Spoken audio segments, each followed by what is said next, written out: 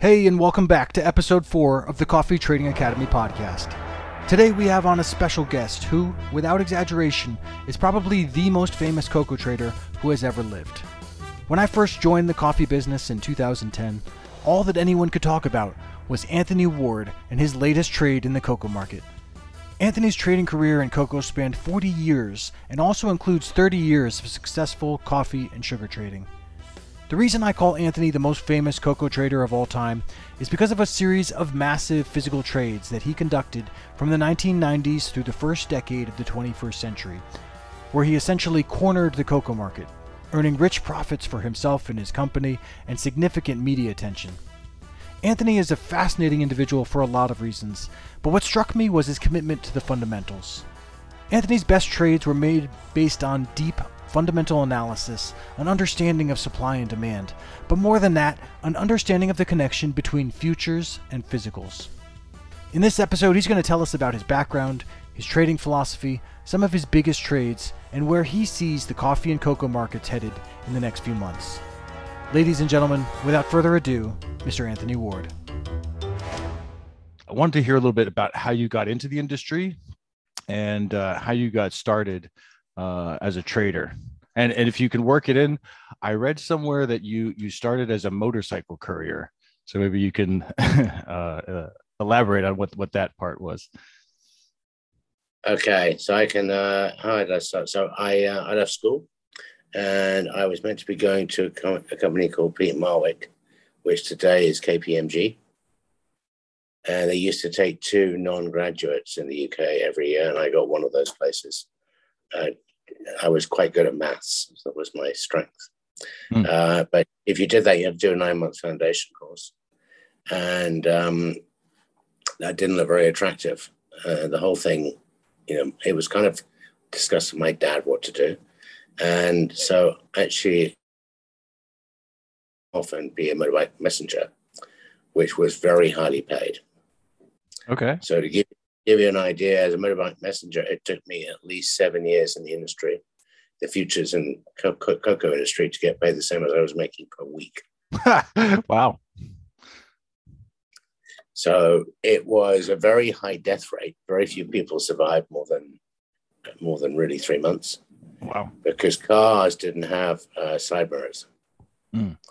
So it's So in England, no cars had mirrors on the side, where the door is for looking right and left. They just had internal mirrors for looking. Wow. So motorbikes, we were doing like 60 miles an hour down the middle of Piccadilly, and a taxi would just do a U-turn right in front of you. Yeah. So you got paid high risk money, and it was really good fun actually. I mean, I basically did my way around London backwards, and I still do. Yeah. And then I've got some older sisters, and one of them worked for Russell Reynolds, which is a famous American headhunting firm. Her boss interviewed me as that I should be either a money broker or a commodity trader. So I had no idea what either of those things were. I was only 18. What did I know? Nothing. And so he arranged for me to spend a day with a money broker and a commodity trader. And the money broker guy drank so much. I didn't really drink in those days. I played a lot of sport. And he drank so much, I said, I can't do that. So I do commodities. And then I got offered 2 jobs. And I asked the recruiter which one was best. I guess he worked out what he got the most money for. And I joined a company called Sime Darby. And Sime Darby then was a FTSE 100, so the UK, like a Dow Jones 30 company. So a very big company, and it was the largest landowner in Malaysia. And it was also a huge landowner in India. So the Malaysian government, I was their last international trainee. So about 6 months after I joined, the Malaysian government basically bought it. Then they sold off the bits that weren't Malaysian. And so I went there as a trainee, and they had many, many departments, including cocoa, rubber, and tea, in fact. And so the boss of that firm said, look, you should definitely leave.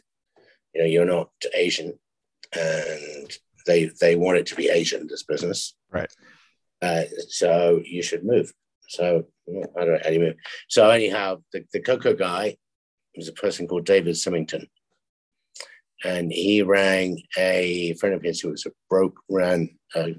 was head of the cocoa business at E.F. Hutton. E.F. Hutton disappeared with Lehman Brothers eventually. But E.F. Hutton was a very famous US brokerage. Right. And ironically, they had a physical cocoa business in London. So I went to this firm as a physical broker. And that was in, when was that? Was in 1980. Now, if I can stop you for a sec, you said that you worked for a company that got bought by a Malaysian firm. And this was in London, or you were in Malaysia where they said they wanted all? I was in London, and it was a FTSE 100 company, so big right. UK conglomerate. The Malaysian government basically bought the company. Okay. So because the government bought it, they wanted to have Malaysians in charge, basically. I guess so. Yeah. Okay. I mean, it still exists, that company, and I think they're all Malaysians. Okay, fair enough. So sorry to interrupt, but so then you started as a cocoa broker, I guess, right?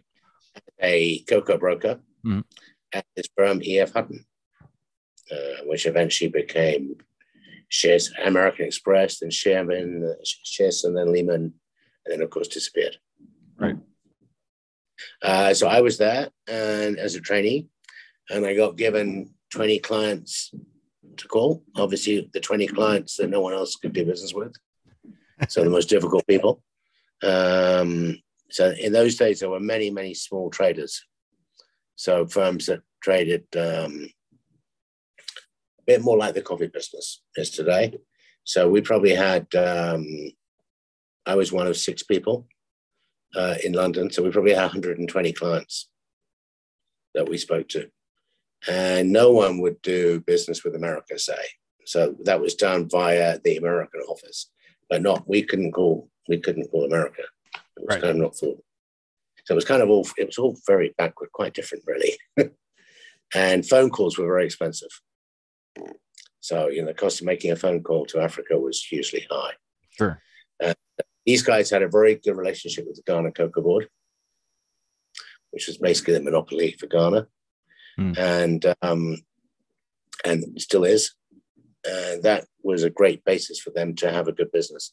So they'd buy from Ghana and sell it on to the big cocoa dealers in the world, among other things. Right. And so everything, Ivory Coast from Nigeria was state-run. And they were all very different to what you have today, where you have kind of much more freedom. Right. And back then, was Ghana the biggest producer, or was Ivory Coast still the biggest producer at that point? 1979, Ivory Coast had just overtaken Ghana. Okay. So 1965, Ghana was by far the largest. By far. Got it. Ghana went from being the largest to a very paltry number. I mean, down to below number 2. And today, the number 2 again. Right. I heard they just made a million tons recently. Not this last year, but the previous, I think. Yeah, but smuggling probably helps. Fair enough. Ivory Coast, Ghana. and Nigeria used to be, I read Nigeria used to be one of the big producers as well, right? And then I think when the government took over, the dynamic changed. Yeah, Nigeria was a very important producer. So basically the good cocoa was really Ghana, Nigeria, and Nigeria were considered the best qualities. And then have you heard of a place called Togo? Yeah. Okay, so Togo also was good quality, and Ivory Coast was the last of those, really. So there was a huge change. Basically, a guy called Houphouët-Boigny, who was the president of Ivory Coast, he was a very impressive guy. The World Bank advised him to plant cocoa in the 70s when cocoa went to very high prices, and thinking the price would never come back down to what it actually did. So they planted a huge amount of cocoa, And Ghana, in the meantime, was in a state of flux and many political uncertainties. So Ivory Coast became very important. So that's basically how I started. And then E.F. Hutton, the guy who was in charge there, someone called Mark Seymour, he left and set up his own company called V. Berg and Son. And V. Berg and Sons, I went to with this guy. And that's when I ended up first in America. So I came to America in 1983 and started doing business directly with Hershey and Mars America, which has sort of not been done before. So you were in New York City, or? I was in New York City, but I was going backwards and forwards. I wasn't. I was there for maybe a week, a month. New York City was very bit different back then too, huh? It was that was a rough place in 1983. It was a horrible place. Yeah, New York City was pretty nice actually, compared with London. Fair enough. So you were quite comfortable. Yeah, everything's relative. So that's how I started my career and how I became more American known. Because I think by 1988, I was Hershey's biggest supplier. Okay. And we ended up having a big office in New York and lots of people. That was at V. Berg. And then I had a bust up with V. Berg. I left and I went to Fibro or Salmon Brothers. And I ended up being head of their cocoa division. And then their coffee division and their sugar division. At this point, was this all brokering? So like you didn't have origin operations that were your own. You just had to know everybody and have a network. When I was at Fibro, I didn't have origins because they didn't want to do that. We were the biggest buyer from Ivory Coast. Okay. And we did deal directly with the government. We were also the biggest buyer from Ghana. So I used to go down there and do big deals with these guys and then come back again. It was quite easy. Yes, that was actually much better and easier than the alternatives and worked very well. Yeah. And then in 98, that whole group got taken over by Citibank. And you had Glass-Steagall still. So banks weren't allowed to own commodities doing food. Right. So they had to get out of the cocoa, coffee, and sugar business. And I set up Almajaro. And that's how Almajaro started in 98, basically on the back of taking over the business of Fibro. Okay. So basically the regulation said that the banks had to get out of the commodity business. And so you already had that, you understood it, you knew it well, you were controlling it. So you were able to sort of convert that into Almajaro? Well, for Fibro, they also had commitments far forward with Ivory Coast trying to get some money back. So they couldn't really walk either. So we came to a good compromise for both parties. Okay, cool. And so it was good for them, good for me, and I set up my own business. Okay. And that was 1998, you said? That was 98. Okay. And Almajaro, you ran that for probably, what was it, 15 years, I guess? Well, I ran the physical business until 2007. And then in 2007, I basically did a deal with Lindt, where we would be the sole supplier of African cocoa to them. And that was an important turning point because I consider the business then should be, and we were basically making it pretty much a fixed margin, buying it, selling it, and guaranteeing it was traceable and sustainable. Right. So we should, in theory, we should have needed millions of traders to do that. Didn't really work out like that, but that's what should have happened. And so I stepped aside from the day-to-day of doing that, and I set up CC Plus. Now, before we get into CC Plus, had you been dabbling with prop trading this whole time? Have you prop trading? I've been a prop trader since basically since 1984. Okay.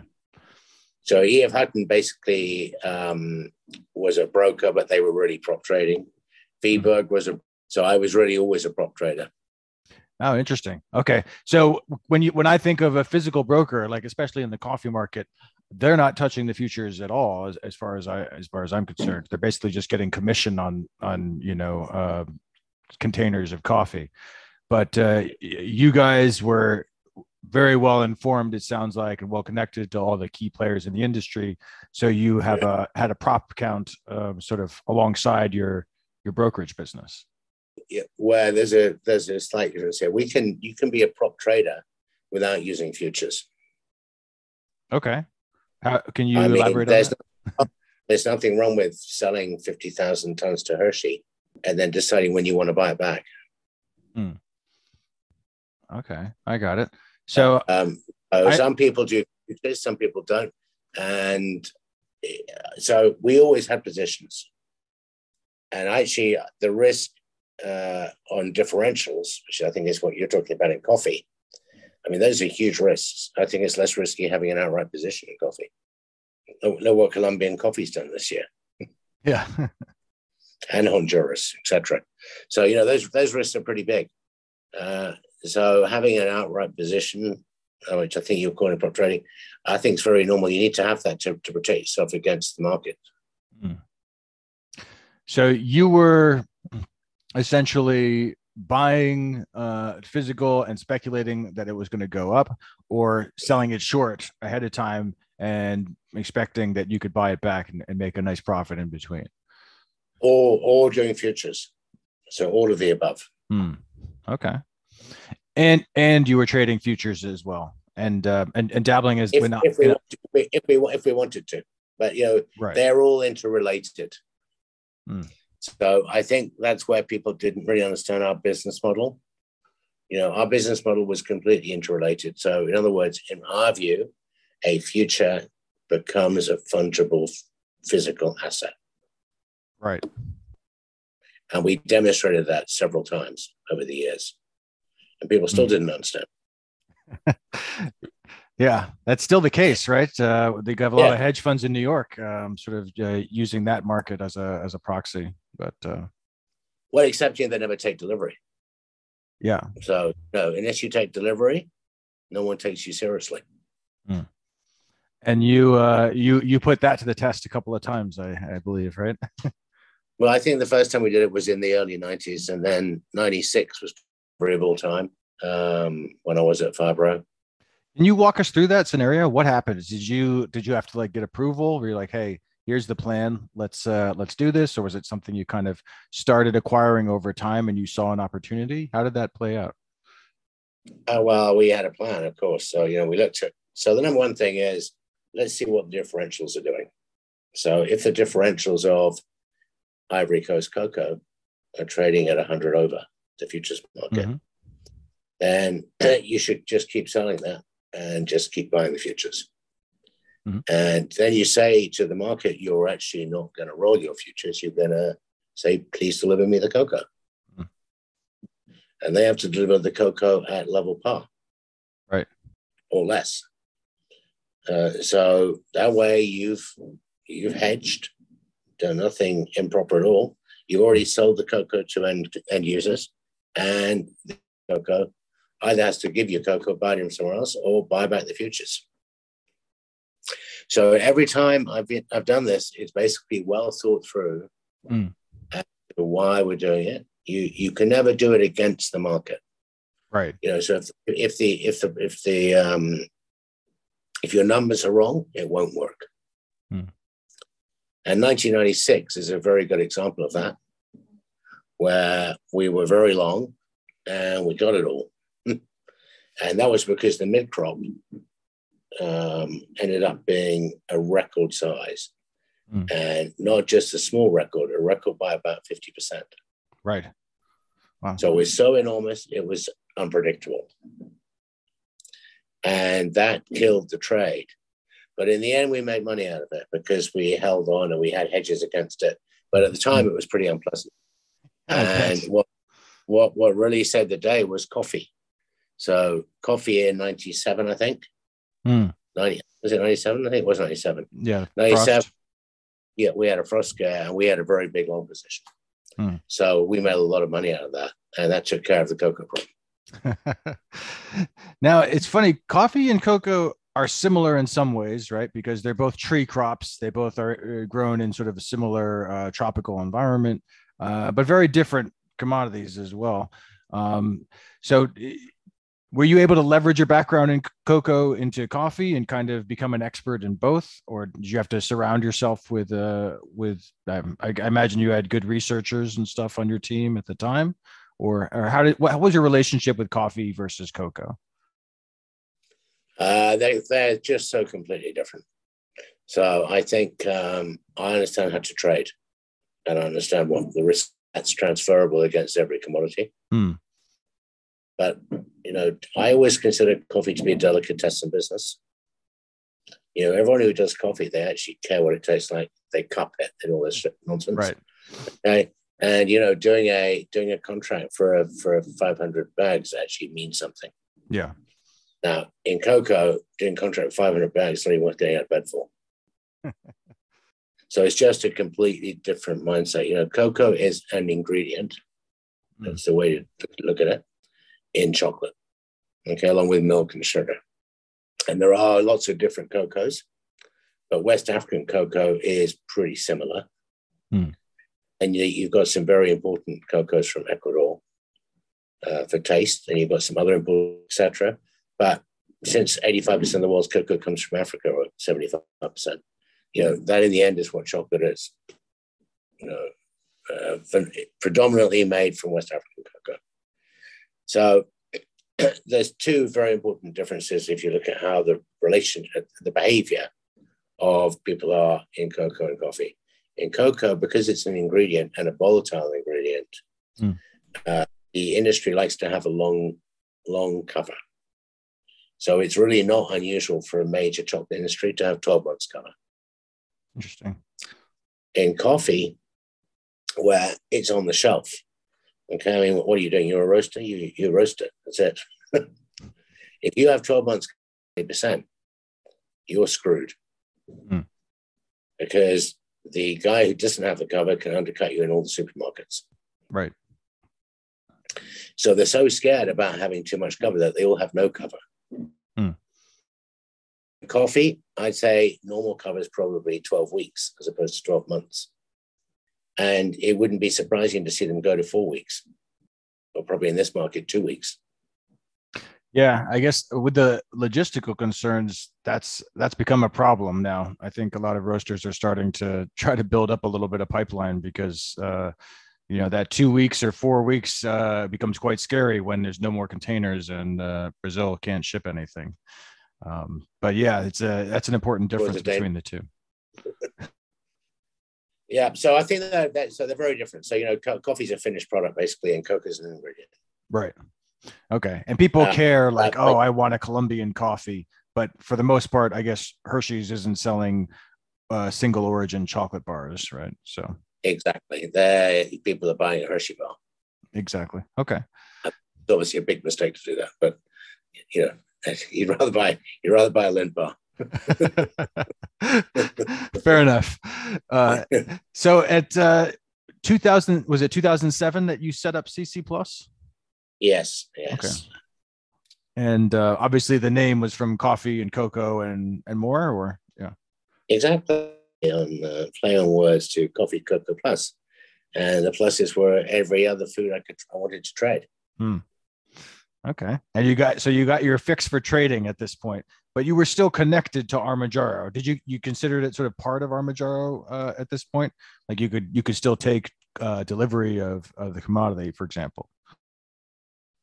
Of course I could. I could use Armajaro. I could use other parties. So CC Plus had large amounts of money, and CC Plus was legally very carefully written, could take delivery. Right. It was a major selling point of the fund, because we were a fund that expected to take delivery. And did you ever, so famously, you did take delivery in, I think, 2010, and I think 2007, you might have also taken delivery.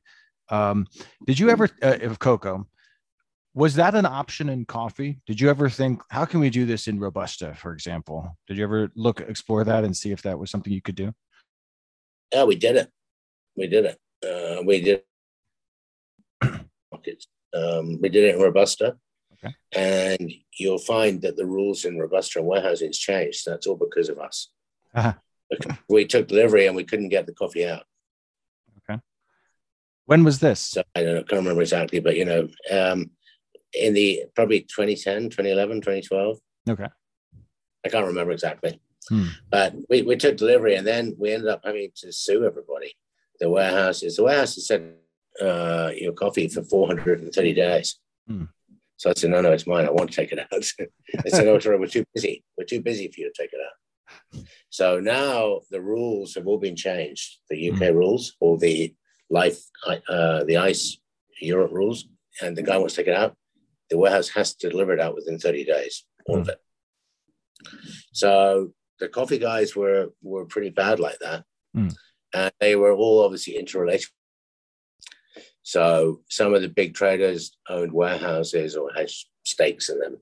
And they were basically running it through the back door. So the warehouses were basically running the market, but in fact, it was ready for the trade.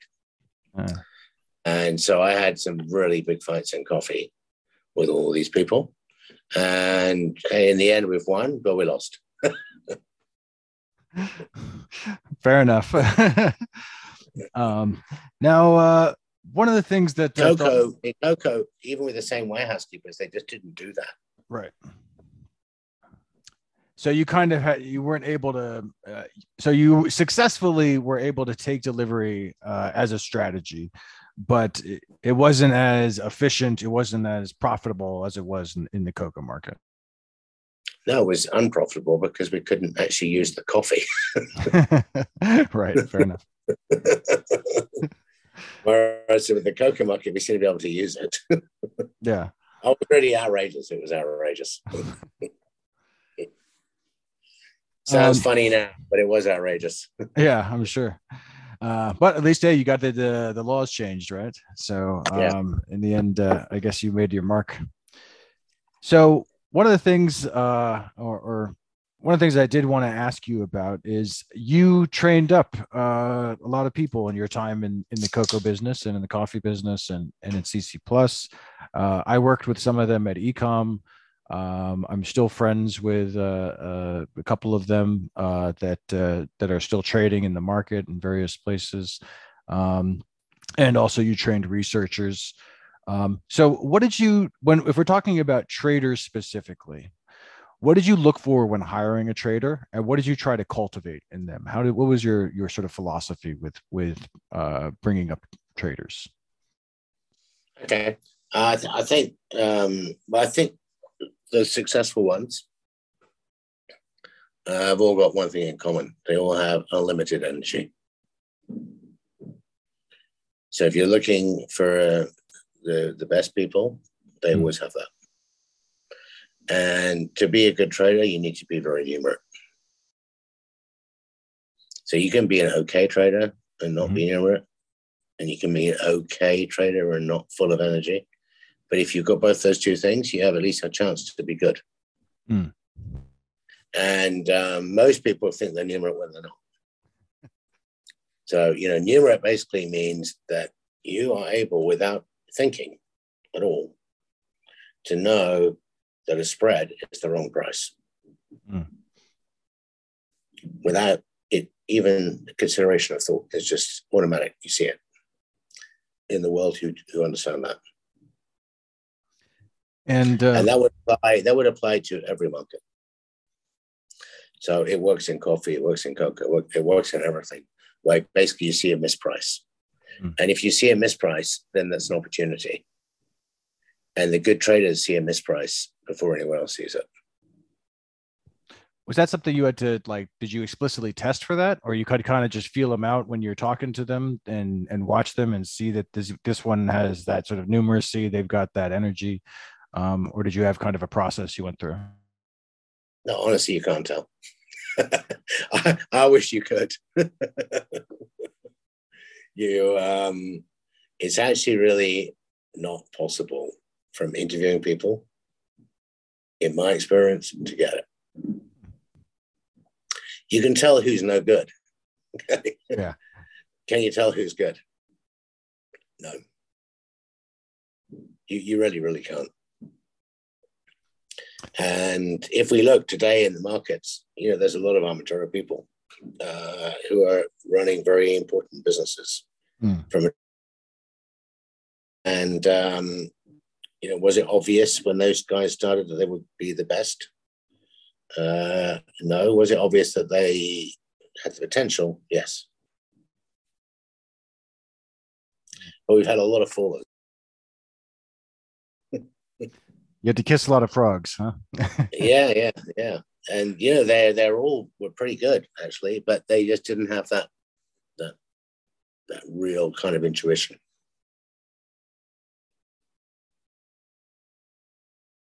Yeah, that's interesting. That's actually, I think Hank kind of expressed a similar.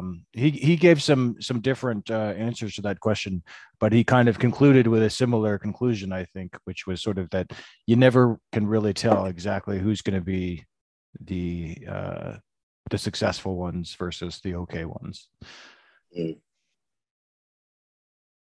Strange, but you can't.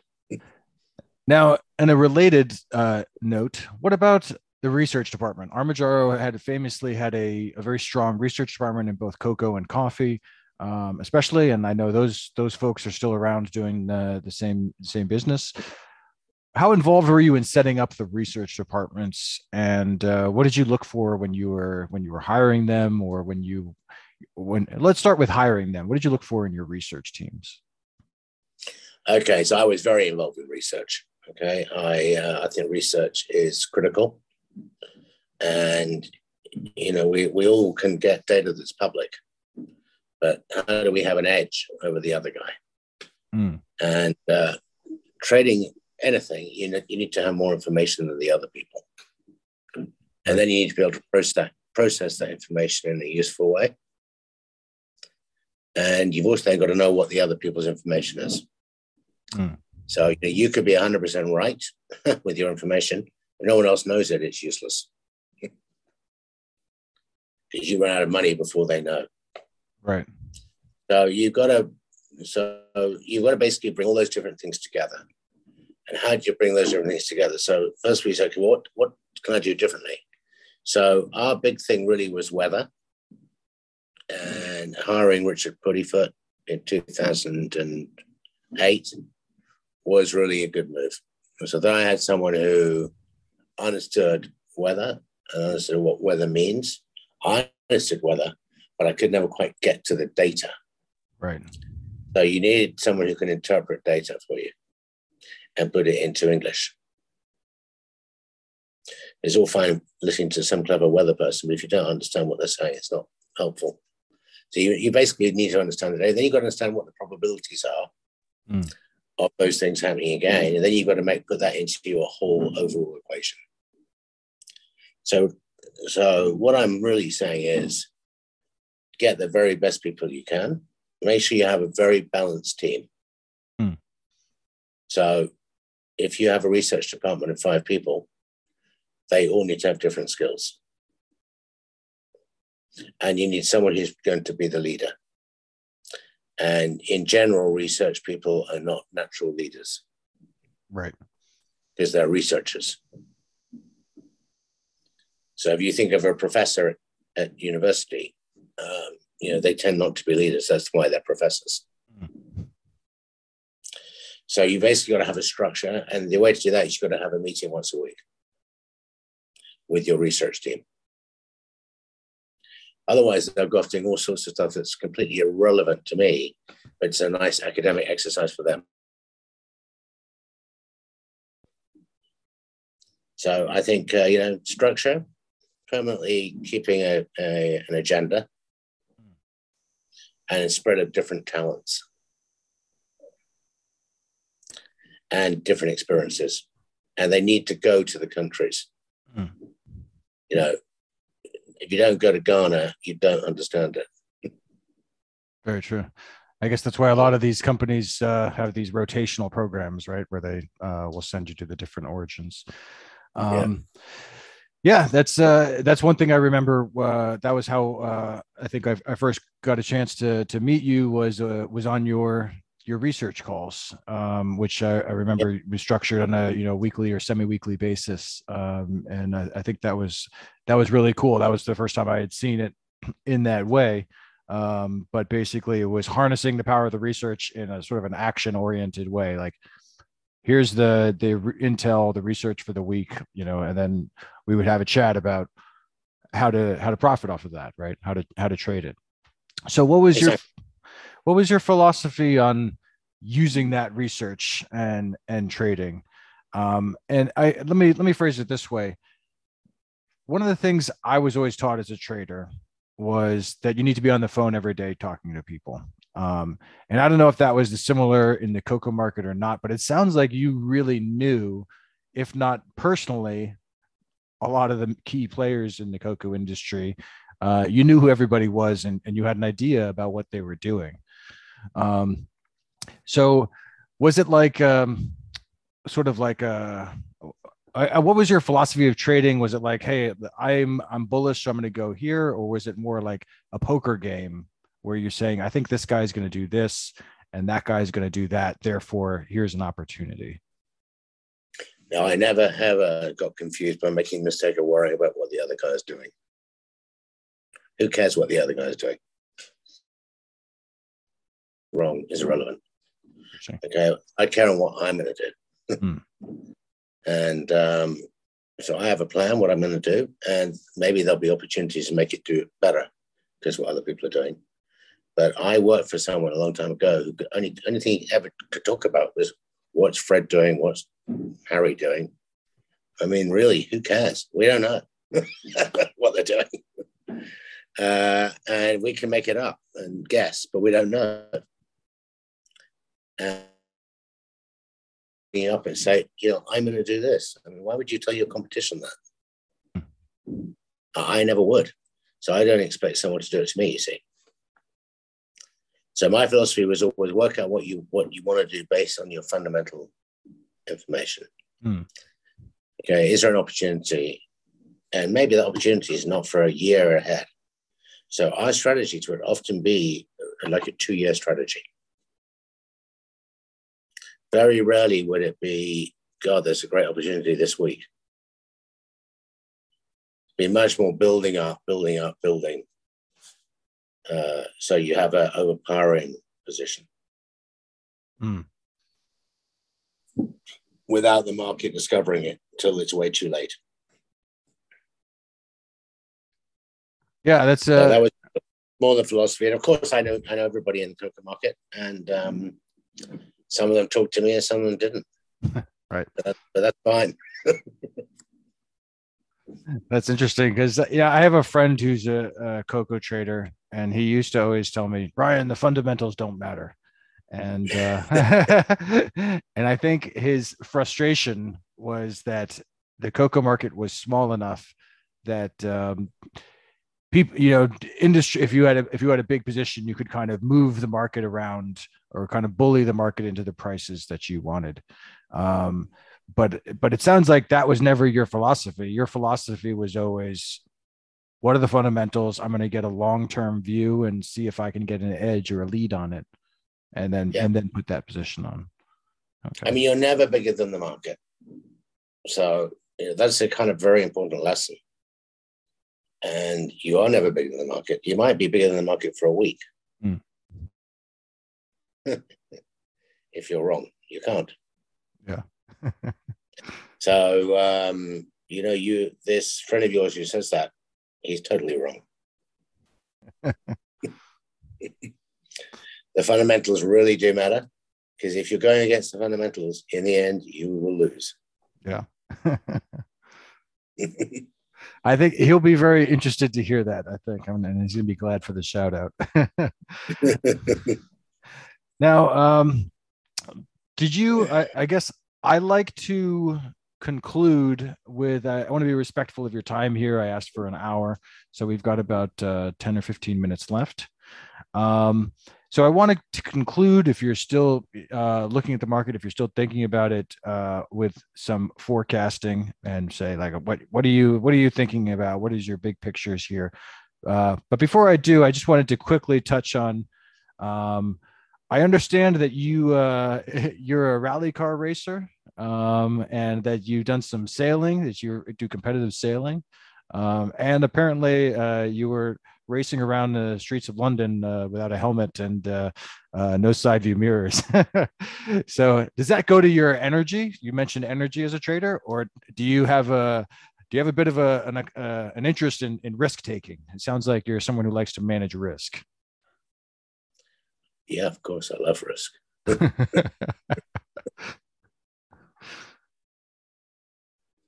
I think it's normal. I find it strange that people don't like it.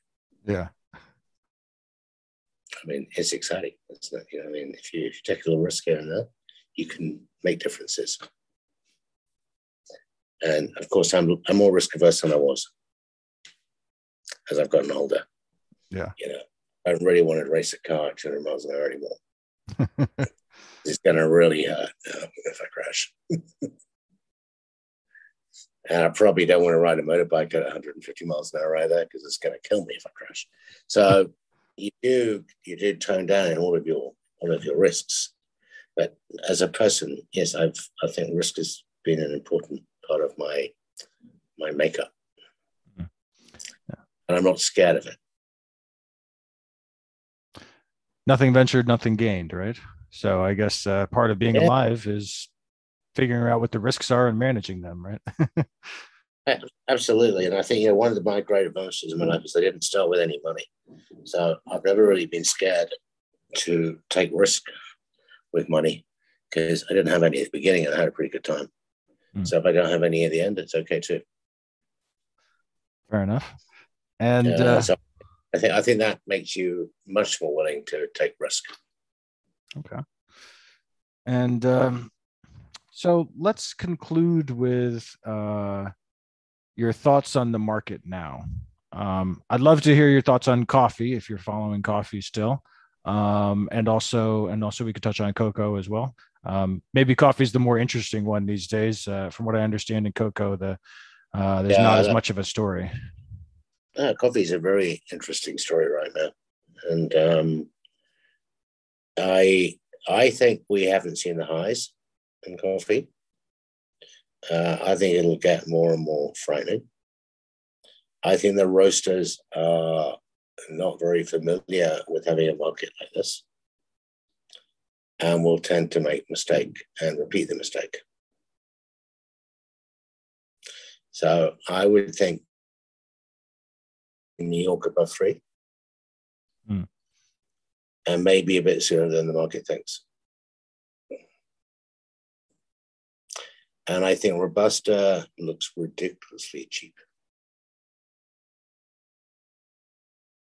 Robusta $2,200 or something.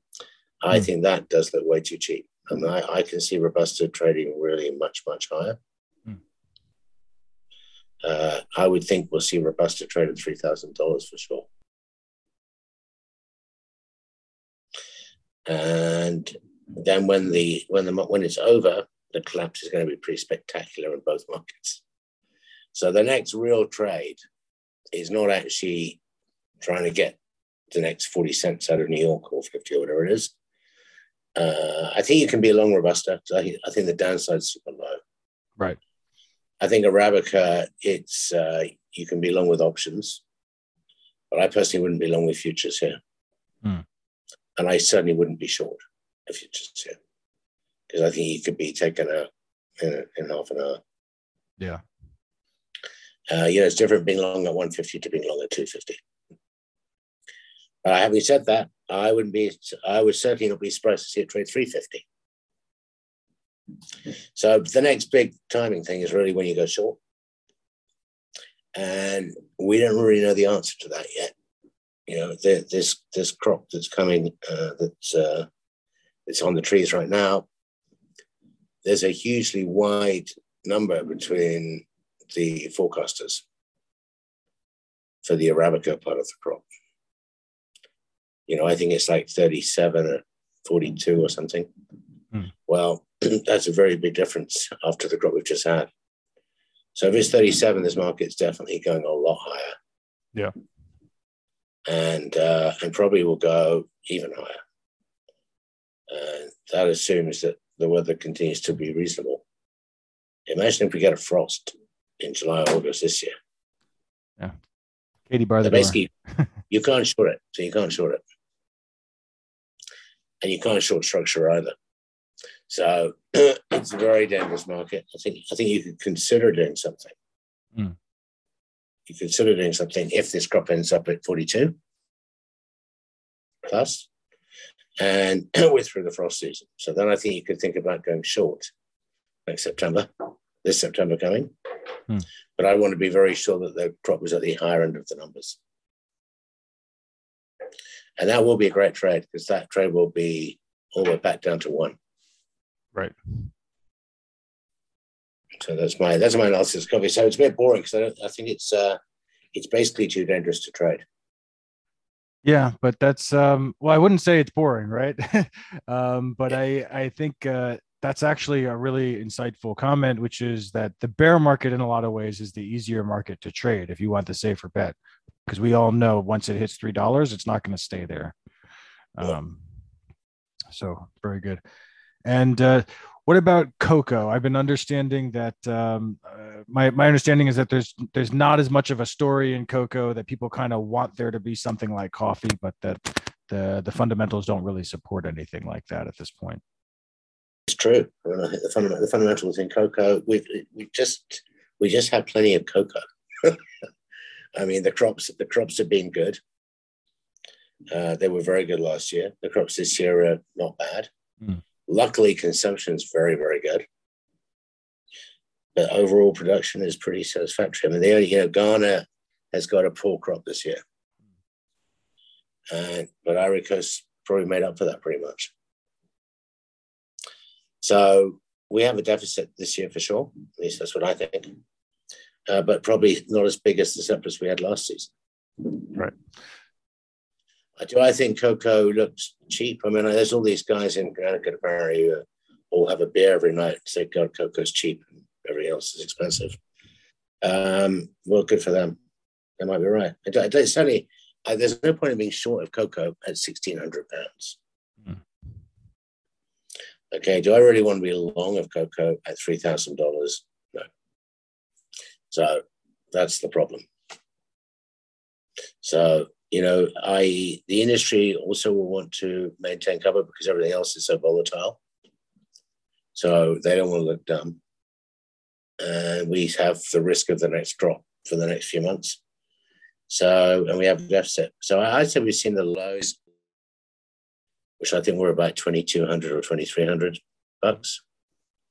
maybe $2,400. We've seen the lows, and we probably might not have seen the highs, but it's not terribly exciting. Yeah.